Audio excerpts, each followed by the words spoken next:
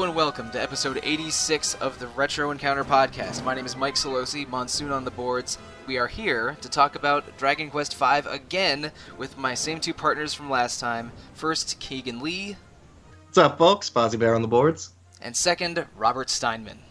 I've been turned to stone and can't talk for several years. Oh man, so how are we going to know who you are on the boards? Man, I don't know. I have some vague memory of you saying about something on the boards. Oh well, it's not important. So, you were turned to stone at the end of last episode, but after a long and confusing montage of scenes at Mr. Porgia's house, right?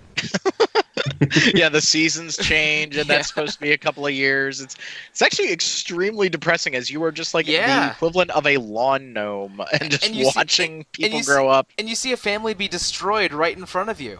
Because demons take a little boy named Georgie off into slavery, just like you and Harry were years earlier. It's a real downer moment for Dragon Quest V, but it shows like this futility, I guess, of what you're trying to fight at the start of this game. Because as we said in the last episode, you really aren't the hero of Dragon Quest V. You're the hero's dad, and so there's not a whole lot you can really do until your protege is ready to go. Yeah, it's unusual in that in every Dragon Quest game you are the chosen one. I mean, one of them is even called Chapters of the Chosen, but in this game it's really the main character's journey is his life from childhood through to fatherhood, and through his marriage and fatherhood he begets the real hero of Dragon Quest V, and you sort of handhold your son through the final dungeon to defeat the Demon Lord. And it's Dragon Quest V is tied for my favorite Dragon Quest game along with 8, in large part because the journey of the main character is so interesting and emotional. And it's really a moment when Sancho stops by with your two kids, and they use a magic staff to de-stone you, and everything's good again. And that reminds me, what has poor Sancho been through? Oh my god. He's basically been raising your children after kind of helping to raise you quite a little bit, and watching his best friend get murdered. Like, Sancho's got the sad story. He's just a reliable dude. That's who he is. And I feel bad that I never used him in my party. Yeah, You're kidding me. No, his best friend's wife disappears, and then he raises his best friend's kid with his best friend. His best friend vanishes, presumed dead because he was killed. Then he spends 10 years looking for his best friend's son. He finally encounters him again, gets to see that kid marry and have children, and then he's gone again. He has to raise more children. Sancho is the unsung hero of this game, and but in combat he's not that great. He has a bunch of weird tricksy moves that like a merchant or a goof-off character in earlier Dragon Quest games would have, and they gave him a really annoying Spanish accent in this game. Oh yeah, that's not fun to read. It's kind of what holds me back from replaying something like Chrono Cross. Is like, no, I don't want to read broken French. Like, that is not. I love when writers are trying to create characters, but like that in Scottish. You ever tried to read like a book or something where they try to do a Scottish accent, and it's like, sweet God! They did that in the first chapter of Dragon Quest IV. Yes, they did. Yeah, it was. Ragnar McRyan, who's Ryan in Japanese and Ragnar in the old Dragon Warrior 4, so they combined both names for the DS version.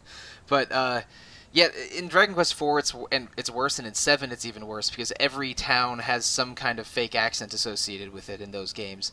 But in Dragon Quest 5 it's only Sancho and a couple demons that speak real weird, which makes it a bit of a challenge to read. The final boss has some screwy text that looks like you're trying to read like Mr. Saturn script. Yeah.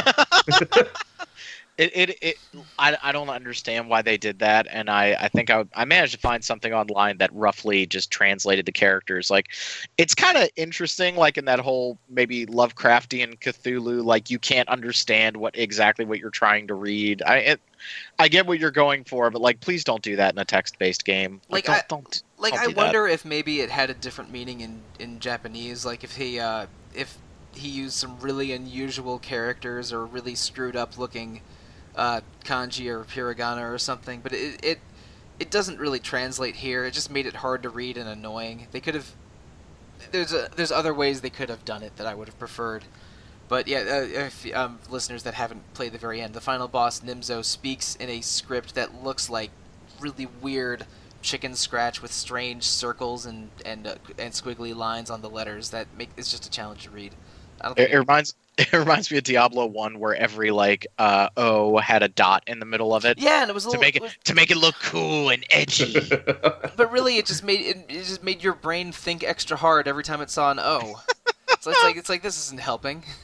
Yeah, I mean it's I don't know. I love reading flowery text sometimes, but if you make it too much work, God, what book was I reading recently that did that? Like they had a Scottish character, and it was just. I remember. I think I've mentioned this on podcasts before, but I was a big fan of the Brian Jakes Redwall books many years ago, and which are about talking animals that live in sort of a kingdom, and moles in that universe speak in a real bizarre accent, and it was a challenge for me as a 9 or 10-year-old to decode whatever any mole was saying.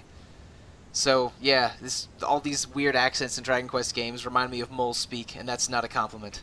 I apologize to all mole people. We're not saying that you need to learn English. Okay, that's not what we're saying right now. Okay. Look, I guess I'm insensitive to mole people, but it was part of my childhood. All right. Well, I mean, they also stole your damn harp in Dragon Quest VIII, so I totally understand right now.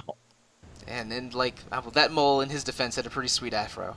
Yes, he did. Okay, so you're turned to stone, and yes. you eventually Sancho and your children come to rescue you, and like you said, they wave a staff, and you come back to life. It's a really heartwarming moment, like this idea of meeting your children in a video game, and I can't really think of a lot of games that have managed to pull that off or even attempted it. Like it's just really, really interesting. And of course, now my two kids were blonde because I married Bianca, the right choice. We said before that their appearance changes based on who you marry, correct? Yeah, yes, it's only the hair though. Their armor and tunic or whatever are the same, but it's depending on who you marry that influences the hair color of the children. Yeah, and I think the stats might change a little bit too. No, they don't. They don't. Okay. The stats of the wives are significantly different, but I have been lied to then. The two kids will have the same stats and they learn the same spells. Ah. What's important is that my son looks like Gohan. That is the most important thing. Yeah, he'll either look like Gohan or Bulma or Gohan not in Super Saiyan form. These are all important. Yeah. Yes, they are blonde. My children were blonde, so they just look like Super Saiyan. It's nice to have Super Saiyan show up to save you. That's important.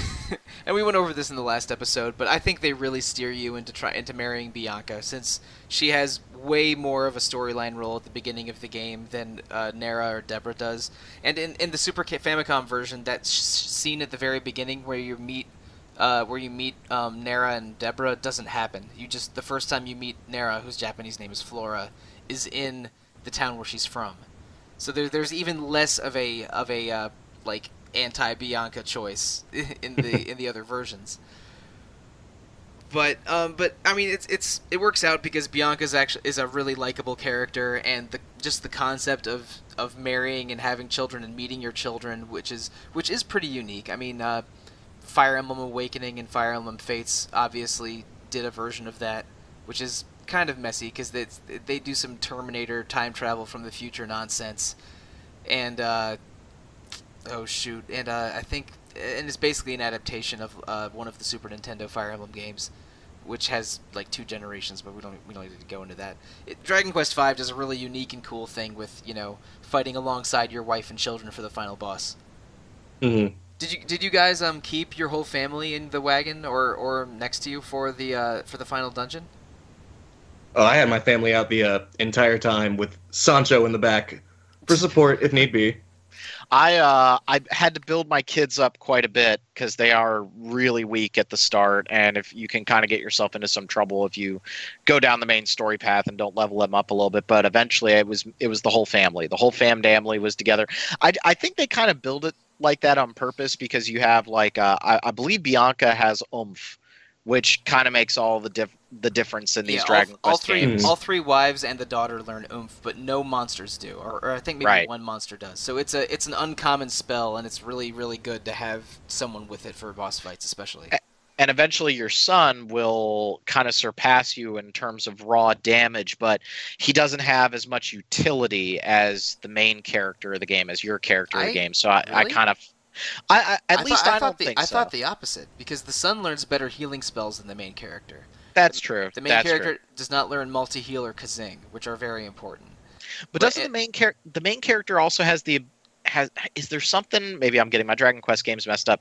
Isn't there something where like spells cost less for the main characters, or am I thinking of a different Dragon Quest game? That is the main character of Dragon Quest VIII, and a skill that Okay. and a skill that the hero class can learn in Dragon Quest VII. But Okay. but the Maybe main, I just no, the yeah. main character of five has slightly higher physical stats than his son, and there's a few unique pieces of equipment that you can find for the main character. There's the dragon staff, which you find in the temple, and the Pallium Regal, which is or royal cloak, which you find in a hidden dungeon. And I think the Sun Crown, which is an item you find in the final dungeon. Those are like the best armor, helmet, and weapon in the game, or among the best, and only the main character can equip them. But your son automatically can equip the Zenithian equipment, which is really, really good, and can equip almost as good weapons as his father, and just learns way better spells than his father.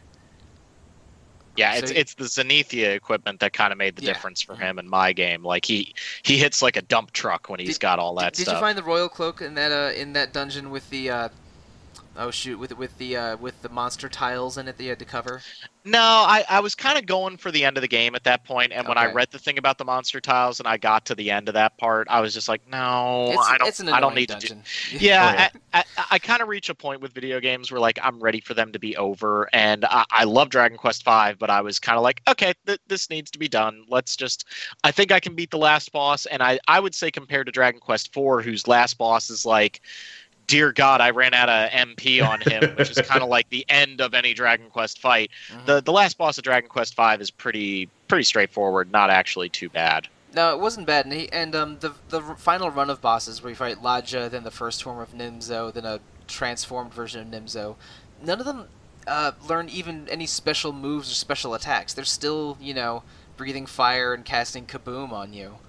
Where instead of anything unique or particularly dangerous, which is, I don't know, a little underwhelming. And in fact, there's not much attachment to any of or backstory to any of the villains in this game, I feel, other than Ladja, who you see kill your father with a giant fireball, and then kill your mother with the same giant fireball years later. Yeah. Yeah, I feel like. Oh, go sorry. ahead, Keegan. No, go ahead, Keegan. I feel it would have been a little bit better if Ladja was the final boss, just for Yeah. that closure, Mhm. Like, he's practically the reason that the main characters experience all these terrible things in his life. Like, I would have loved to kill Nimzo, then, I don't know, Ladja absorbs his power, he becomes the ultimate boss. And it's also weird because with playing so many Dragon Quest games in recent succession, I mean, Dragon Quest VIII has one of the best villains in like all of video games, with like the start of Dual Magus and everywhere that goes. And I agree with you. I think Dragon Quest V, it's more the focus on the family dynamic and not so much on the villain. Whereas Dragon Quest IV puts a lot of emphasis on the backstory of the main villain and why he's such a dick. Yeah, Pizarro in 4 and Dual Magus in 8, and even Yep. I forget his name, but the dude in Dragon Quest 7 who is kind of this nameless demon lord in the first half of the game, and then in the second half, becomes a little more interesting and evil. But in 5, Nimzo is pretty faceless. Like there's a bunch of demons that you fight are named after chess pieces. Like 2 guys are pawns, and there's Slan the Knight and Khan the Rook and Nimzo the Bishop. I'm sorry, Ladja the Bishop and Nimzo the Grandmaster and stuff. It's like there's this chess analogy that's, oh, okay, this is neat. I guess I'm fighting a bunch of chess pieces. But really, he's just a weird demon old man that turns into a big purple bloated demon, and you don't really feel his influence until you are literally crashing his castle. Yeah. but I think the family dynamic thing they do a much better job with, and if that's where their focus was, like, I understand it. Yeah, Mm-hmm. the family dynamic is amazing. We talked about it a lot in the last episode, but living with your father and then watching him die and then marrying and having children and searching for your mother, all of those things I think make for a really cool storyline that's revolving around this silent protagonist hero character, and that's what makes Dragon Quest V special among the Dragon Quest games. Were you guys using monsters at the end of the game, or were you just kind of going with the family? Keegan, I know you were saying you went with the family, but what about you, Mike, since you've replayed this game like 37,000 times? I already know what the good monsters are and what each of the family members can do, so I specifically sought out specific monsters. So I recruited the Slime Knight early, then I grinded a little bit to get a heal slime. Then in the middle of the game, I made sure to pick up an Orc King and a Golem. And then at the end of the game, I grinded a little bit to see if I could get a Killer Machine or a Great Dragon. And I resolved, I'll play this while watching a movie, and if I can get one or both of them during the movie, then that's fine, and if not, I'll be leveled up enough to just beat the game. And I did get a dragon. So my party for the final dungeon was the hero and his son with a dragon and a golem, and then my wife and daughter and some healer monsters were in the wagon. Okay. I have a question about Dragon Quest in general, which I think Mike especially will be able to help me out with here a little bit. I typically go for magic users in video games, but I find in the Dragon Quest world, it doesn't really pay off to have a magic user until late in the game because spells cost so damn much MP that you kind of just like, you can run dry in the middle of a dungeon, which is not really the best thing. Do you find it's often better in Dragon Quest games to just hit with physical attacks all day, every day? I mean, it takes longer to kill enemies, but I feel like in the long run, it works out better for you. For the most part, playing Dragon Quest games, and Josh would make fun of me if he heard this because we have different philosophies on how to build characters. I usually do a physical build and try to keep sap and oomph spells and buff spells in my and like shielding spells among my magic users. So because really for Dragon Quest you will always have limitations with your MP, since MP restoring items are uncommon and sometimes really rare, and magic can be useful and powerful, but is only worth using in a dungeon if you know that you'll be able to go back and restore it. And if you're uncertain and the dungeon's particularly long, you're going to need all of that magic for healing. And I, in general, make sure to have a physical, not always a physical build necessarily, but always have a physical presence in my team. And like I mentioned, I beat the game. My main party was the hero, the son, a dragon, and a golem. That dragon and golem have 0 MP, and the golem just attacks, and the dragon attacks and breathes fire. So, like, having good 0 MP skills is a must for a Dragon Quest game, which is why, like, in Dragon Quest 7 and 8, I used skills like Thin Air, or fire breathing or ice breathing attacks often because they can. Thin Air practically breaks Dragon Quest 7. Like for about 3/4 of that game, like I made a pirate right at the very start of Dragon Quest 7. Like as soon as I got the jobs, I was able to get there stupid fast, and I was just like Thin Air, Thin Air, Thin Air, Thin Air, Thin Air, Thin Air. And I'm sitting there going like, am I doing this right? I felt like it was Final Fantasy Tactics, and I just broke the game. In Dragon Quest 8, I always put, I forget the exact number, I think it might be 42 points into fisticuffs for the hero and Yangus, just to get them Thin Air so I can be using it for the rest of the game. At least it costs MP in Dragon Quest 8, though, so there's a little bit of... I think it costs 2 MP, but like, and you can't have any... And you can't have anything equipped, like you can't have a weapon equipped. But you can't equip and unequip weapons on the fly easily, which is I guess an extra level of menu navigating. But yeah, in general, I think that a physical presence is always important in Dragon Quest games. Like the main character of Dragon Quest 2 can only attack and doesn't have any skills, and his two sidekicks have limited magic, but. You like having good skills that cost low MP or no MP and good attackers is more important than having a dominant magic user, and because a lot of that MP is going to go for healing.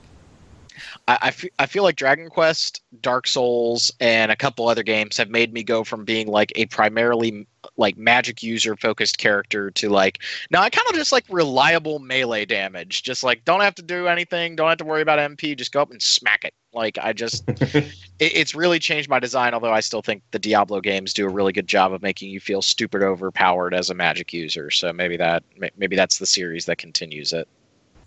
Maybe I don't know. I think that Magic and Dragon Quest games it's usually useful and fun, and I think it's sort of cute how most of them are like expressions or puns.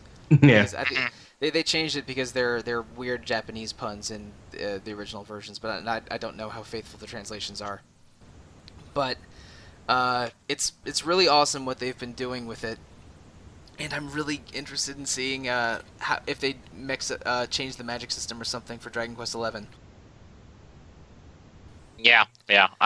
I keep hoping we're going to see it at E3, but I'm not 100% sure. I would be so excited to see it. I have doubts it comes out this year, but I am pretty because they've been so even aggressive in putting recent Dragon Quest ports. I'm pretty sure the West is going to get it, but I don't know anything about when or how.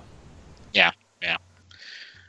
So yeah, we finished Dragon Quest V, and then the question is, did you guys do the post game content? Because I know Mike's gonna get really mad at me on this, but like, no, this is a judgment free zone. I'm not gonna get mad at you.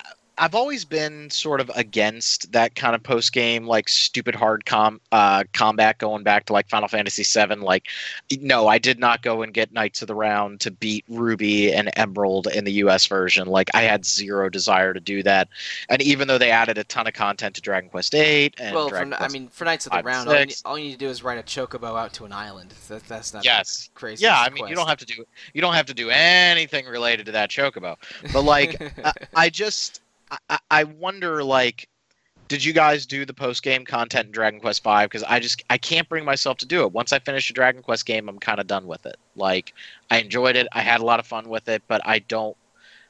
Maybe it's because there's other Dragon Quest games for me to play, but I'm like, no, I'm good. I'm good. All right, well, I've already done this post-game content when I was playing the hell out of this game in the late 2000s when it came out. So I've already done it. I've already known what it is. So for the purpose of playing it this time, I did not do any of it. The reviews are good. I mean, you get more strong weapons. You get two crazy monsters that are like that are mini versions of bosses, of Dragon Quest bosses, and then the monsters kind of suck too. They're at level 1, they gain levels twice as slow as any other monster in the game, and their stats reach near max once you get them to level 90 plus. But so they're just wasted space in your wagon unless you really like seeing high stats on characters. So I don't necessarily recommend. Oh, and there's also another TNT board in the post game dungeon. Mm-hmm. But I don't think the post game stuff is that impressive in 5. Strongly recommend people do the post game in Dragon Quest VIII because it lets you change the ending and it's really cool and satisfying. But in 7, like, one of the post game dungeons is cool, the other one isn't. In the DS version of Dragon Quest IV, the post game's really cool because it gives you a new character and changes the ending a little bit too. So like sometimes the post game in Dragon Quest is satisfying, but most of the time it's not important, and it's maybe particularly weak in 5. But I mean, I'm used to doing post-game stuff. I mean, I've put hundreds of hours into Disgaea games, so of course I'm used to playing robust post-games. But I don't think it's necessarily crucial to do Dragon Quest V's. Yeah, I gotta agree. I mean, if the post-game were like 4 or 8, where it delved more into the story, I would be about it. But since it's just kind of an extra dungeon and a few extra monsters, I'm done, you know? I just beat 5. I don't want to dive right back in. I want to take a little break. Yeah, so Rob, I'm not mad at you, and if anything, I'm sympathetic for at least in this case. I appreciate that. Maybe I'll go back and do the Dragon Quest VIII post-game content. I did it the first time. Well, I did it the first time. I think it's different in this one and better. I recommend doing the post-game in Dragon Quest VIII 3DS. It was really awesome. I know. There's so many other dude. Persona 5 calls right now. Like I finally got done with a couple of reviews, and it's time to get back to it. I was fortunate enough to not be on the episode that we recorded in April and posted in May. I wasn't around for Darksiders month basically, so I used that month to play Persona 5 to finally play a game other than a retro encounter RPG. I know the feeling, dude. I know when you have to review several games in a row, it's like, oh my god, can I just play something I want to play? Luckily, I got lucky with Prey, which was good, and the Surge was better than I thought it was going to be, so that's good. I have had Tales of Berseria and Trails of Cold Steel 2 and Horizon Zero Dawn like on my shelf, just staring at me, and I don't know when I'll get to them. Hopefully soon. Yeah, Nier is on my backlog still, and that makes me sad because I was really looking forward to playing that, but too many games. 2017 needs to relax a little bit. Too many games and not enough time. It's the eternal struggle. Agreed. So, do we have anything else to say about Dragon Quest V, or are we good? Oh, come on. We can think of more things to say. Oh, I have a question for you guys. Oh, hit me. Okay, sorry. So this is going a little bit back to the Zero MP characters, experience with monsters. Mm. We didn't talk about the one weird human character in the game. Oh, Tuppence. Oh yeah, Tuppence. Who's shoot? I think he's called Pippin in the Japanese version, but Oh, really? Yeah, I don't think he learns any skills. He's basically just a soldier character that he can equip good armor is his great skill. So you can throw Metal King equipment on him if you want. But and that can be a problem because I'm not sure what shields the wife can equip. Okay, so I know for a fact for Bianca, the highest shield she can get is the scale shield, which is like the third shield in the game. Yeah, or something. Exactly. Yeah, that's terrible. It's barely better than a pot lid. Yeah, nothing else. That's as high as she gets shield wise. So and some monsters like your saber cat or dragons can't equip shields.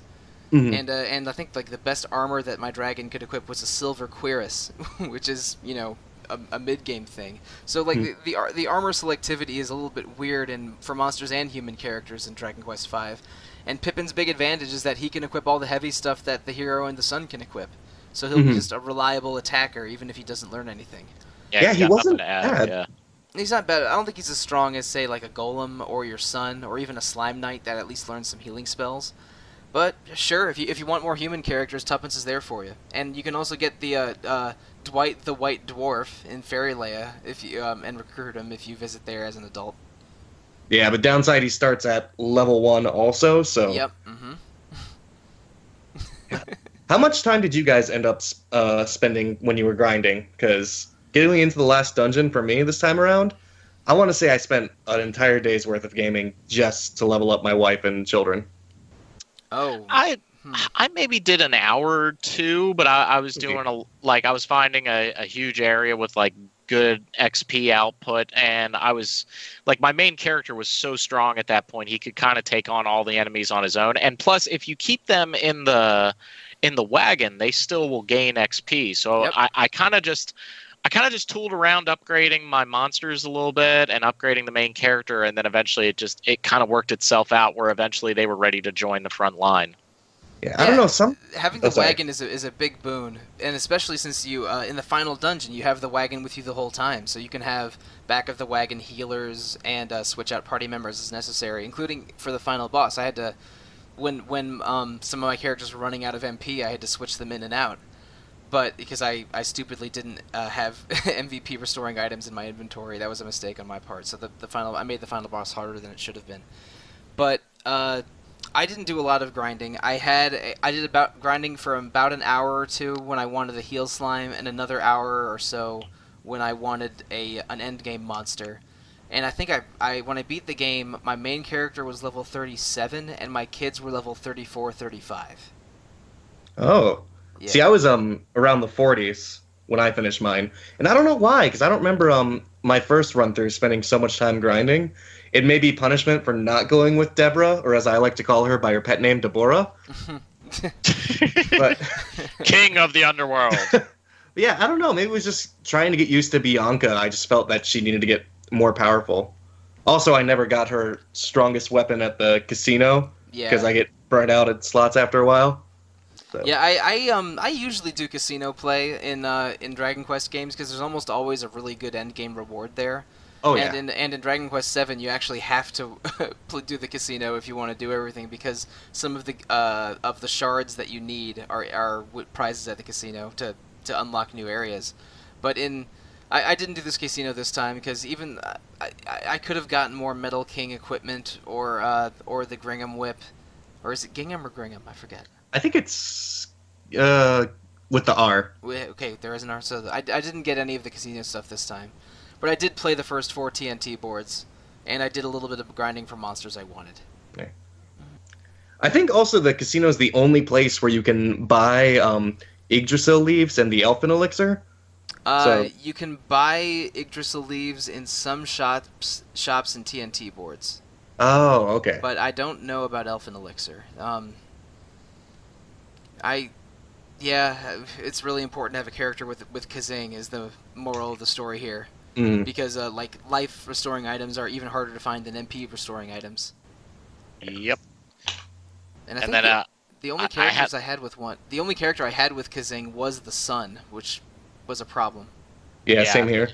Yeah, I had the sun go down one time, and it was like, oh dear, like this is not going to go well because nobody ever gets Zing on the first time. No, I mean, come on, nobody. 50% my ass. I way. I think my record for failed Zings in a row is 7. Oh God.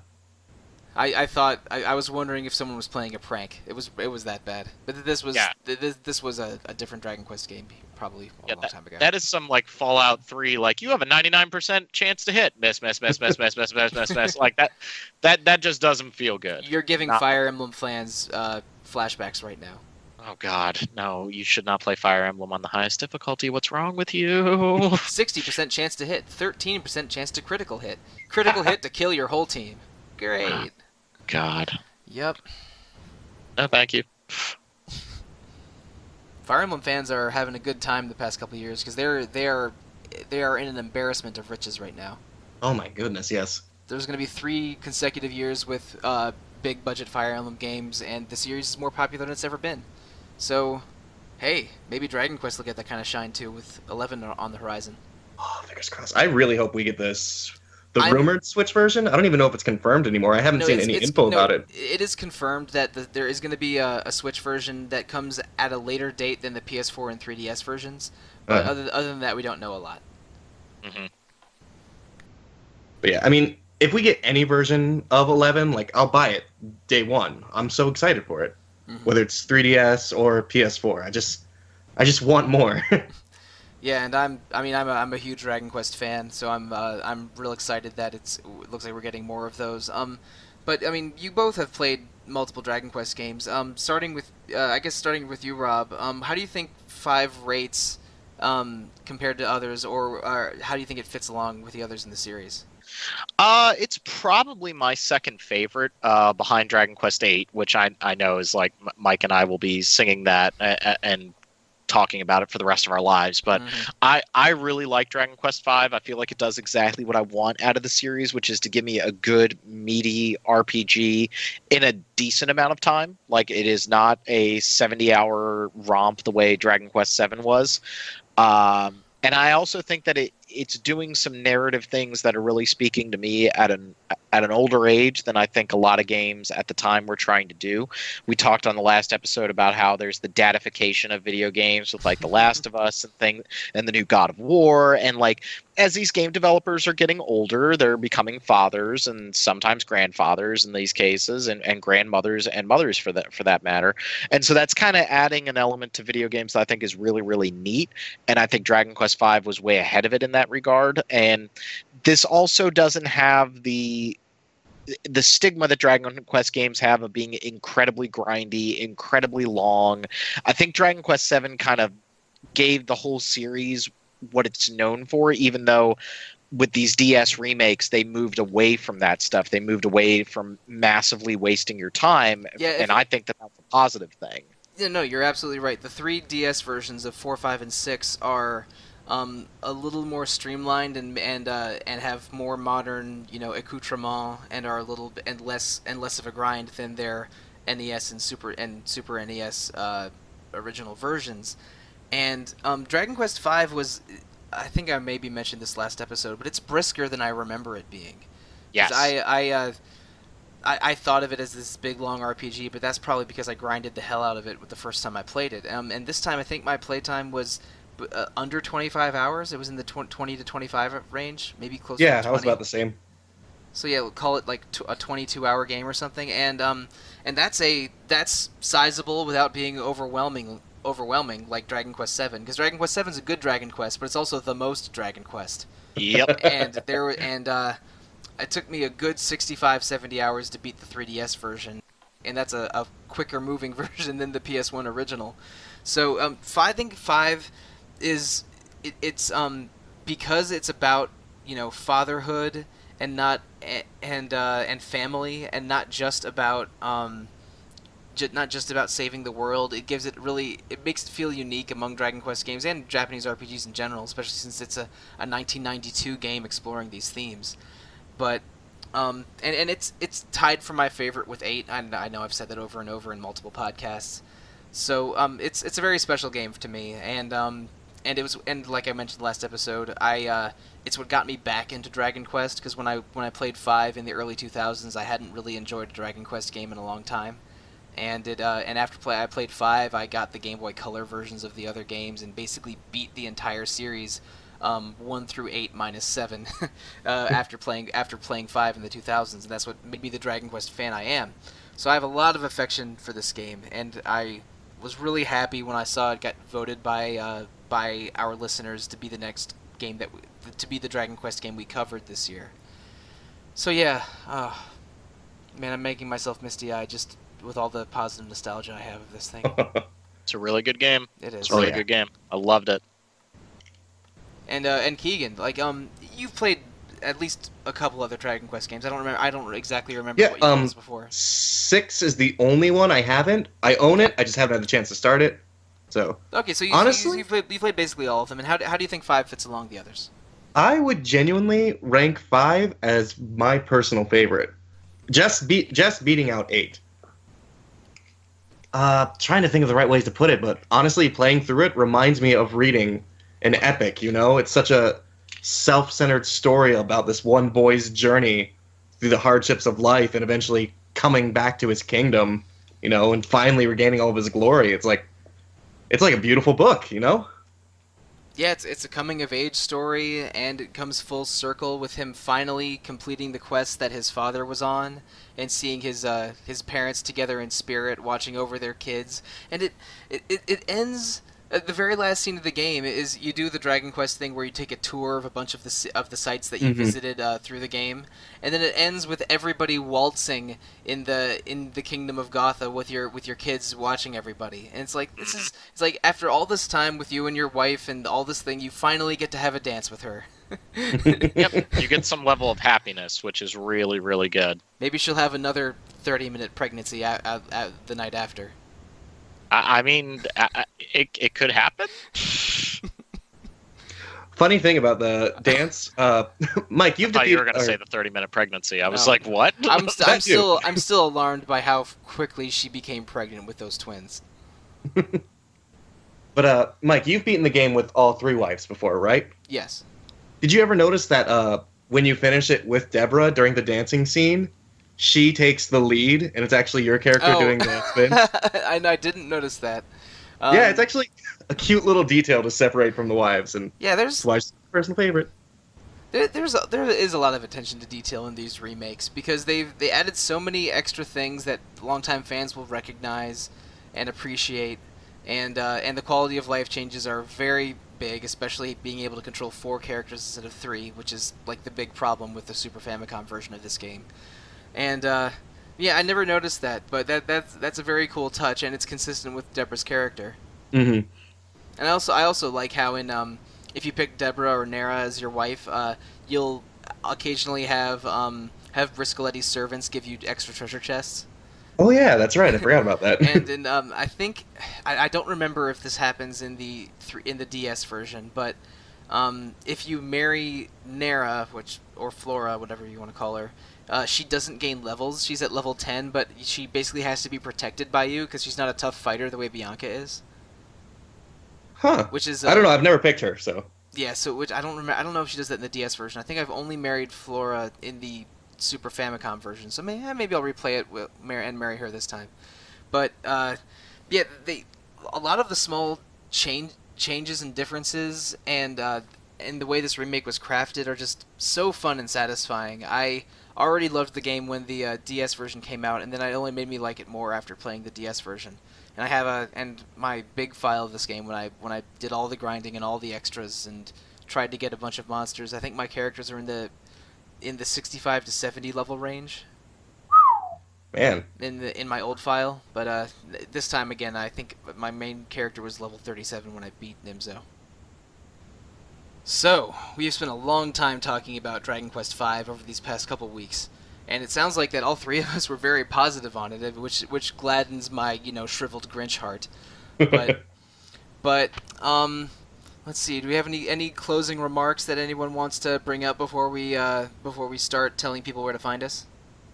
Yeah. I feel like when it comes to replaying a lot of games, the older it is for me, the harder it is for me to pick it up again. Mm-hmm. But something about Dragon Quest V, it always feels fresh and enjoyable, like opening up an old book, like I mentioned earlier.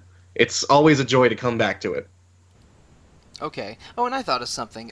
Keegan, let's say you had a friend who enjoys video games, enjoys RPGs, has never played a Dragon Quest game before. Do you think this is a good first Dragon Quest for someone? Oh, without a doubt. Okay.